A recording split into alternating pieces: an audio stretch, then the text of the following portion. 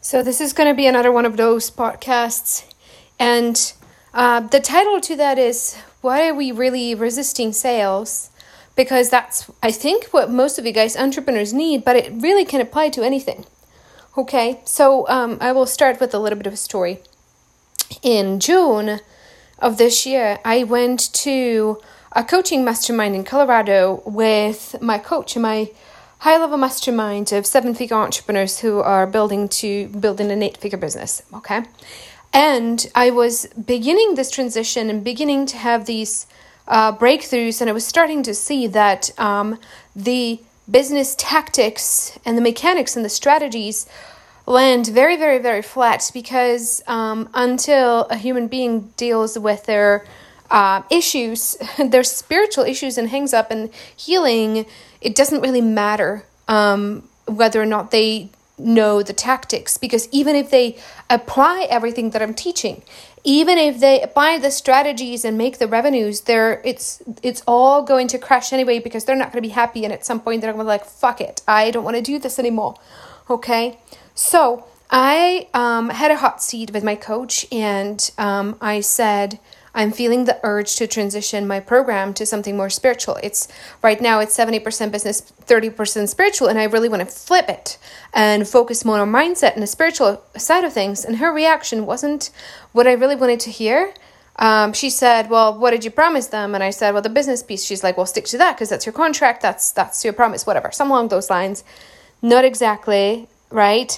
Not exactly those words. And I totally get where she was coming from and holding me accountable and the integrity, but I immediately, and I didn't realize it at the time, I just repressed the feeling immediately as it came up, didn't deal with it, didn't sit with it, but in that moment I felt like my hand has just been slapped and I had been treated like a little child, and there was the shame of being seen as immature, being looked down on as immature, right?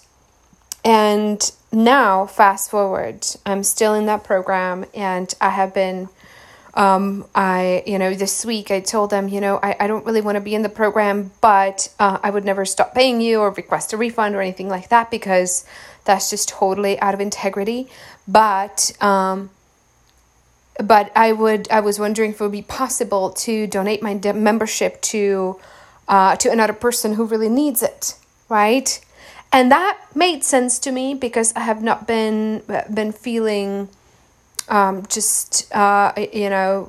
It just like didn't feel like coming to the coaching calls. Couldn't tell why. I just didn't feel aligned energetically, even though it's a wonderful, wonderful, wonderful program and phenomenal coach. But it just didn't feel aligned for some reason. But I was kind of take it as, oh, okay, that's what it is, right? And I didn't see what was really behind that. And the resistance was, I really did not want to be seen as immature. I did not want to be judged as that, and I didn't want to be seen as an immature drama queen, basically. So it was very interesting. And what I came to realize is that the same thing happens in sales. There is a certain way we don't want to be seen. And when it comes to prospecting and when it comes to sales, right, we are going to be seen as that which we don't want to be seen as. And it's very deep because it involves our negotiation with worthiness. Because myself included, oftentimes we don't have the worthiness still flat. As I am worthy whether I'm mature or immature. I'm worthy whether I'm salesy or not salesy. I'm worthy whether I'm pushy or not pushy. Right? There is a negotiation around that. And when our worthiness, when our sense of worthiness gets threatened, we do not want to be in those situations. We avoid them. We want to run from them. Okay? And sales can be very confronting in that way. Okay? And so then I was looking at, wow, why do I actually have this need to be seen as impressive, as gifted, as transformed, as, you fill in the blank, whatever it is for you, as successful, as smart, as having it all together, or whatever, right? And then, sometimes when we see these things, we stop at the intellectual level of it. And we just said, well, I should just let it go. I shouldn't do that, and blah, blah, blah, blah, blah. And we stop at the intellectual understanding. But what we actually need to be doing is having a heart-to-heart conversation with this part of us that is running around wanting to gain everybody's validation and approval and acknowledgement and impress everybody. Okay? And that's been so much of my journey lately, is getting grips with that part of me who really needs so much acknowledgement and so much validation. So I said, okay, well, this time I'm actually going to sit with this part and I'm going to talk to it and I'm going to ask it. I'm going to ask that part of me, what the heck is going on? Why do we, meaning my parts, like me and my parts, why do we need so much acknowledgement and so much validations from other people? Why do we need to be seen as mature, evolved, and impressive, and well articulate, and blah, blah, blah, blah, blah, blah, blah, right? What is that about? And I knew intellectually it was protecting me from something, but I was taken to somewhere between the age of 8 to 13. And I went through a lot of bullying. I mean, a lot. It was very, very difficult. I was the child that was very much disliked. I was bullied almost every day at school, coming home with bruises, and it went on and on and on and on every day for years, right? And it went from one bully to another to the next, and just very, very difficult childhood. And what I remember thinking that age, my escape was, I will show you. I will show you who I really am and what I can achieve. I will travel the world. I will be living in different countries. I will lead a very impressive life. And I have been doing that ever since. Not that I actually show them, because I'm not even Facebook friends with any of them. I avoid my hometown by about 7,000 miles. Okay, I still don't like it, and And people ask me, "Why don't you like the Czech Republic?" It's like I got a lot of trauma there. I don't want to confront that, right? But anyway, that decision was, I will show you. And I built my life, and it was very useful. It had driven me, and it has given me so much relentlessness on my journey. And I have achieved more than most people my age. I'm 37 years old. By the age of 21, I have visited about 30 different countries, maybe a little less. I had worked in Latin America, then I worked in Chicago in a Fortune 1,000 or 500, can't remember, got my MBA from top 15, build businesses, own 2 restaurants, on and on and on and on, right? Speak multiple languages, all that stuff. But it was for the PR of it.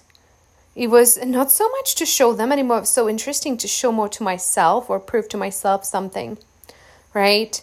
And so, of course, in my case, when somebody sees me as less than, as nothing, as unworthy, it's very threatening to this part of me that has such a need to prove something, right? And this goes back to what I talked about on the podcast yesterday or a couple of days ago, when I said everything that every daily situations that you're encountering are by design leading you towards your own freedom from all this stuff, right? And this was just one example. It's leading you all on a path of freedom. And it is totally up to you to see all the clues, right? And this was a very difficult one to see. I was 90% convinced that this, me avoiding this coaching program was about them, not at all about me. I was 90% convinced that they were low frequency. I have out-enlightened them, if that's a word, right? And it's not a little in alignment and no longer fit and blah, blah, blah, blah, blah, blah, blah, right? All this fun stuff. And it's just a protective part. Pride and seeing ourselves as better than is always just a protective part that does not want you to be seen as less than. So, again, everything is a clue. Every situation is a clue. You just have to be very, very open and pay attention and listen. And every time something feels just a little bit off, every time you're just a little bit unsure before you send a message or after you've sent a message, and there's a little ounce of guilt and maybe a little inkling that it wasn't exactly authentic what you said, or it wasn't coming from love and joy. Whenever it's not coming from pure love and joy, there is some inauthenticity in it, and it offers a magical key to transformation. But where people go wrong with this is making those parts of us wrong, right? The only reason that I'm going through this healing of this part is because I was willing to give it love and attention, right? And talk to it and befriend it. And by the way, in the process of rediscovering it, I also recognized that I had a fear of my own pride.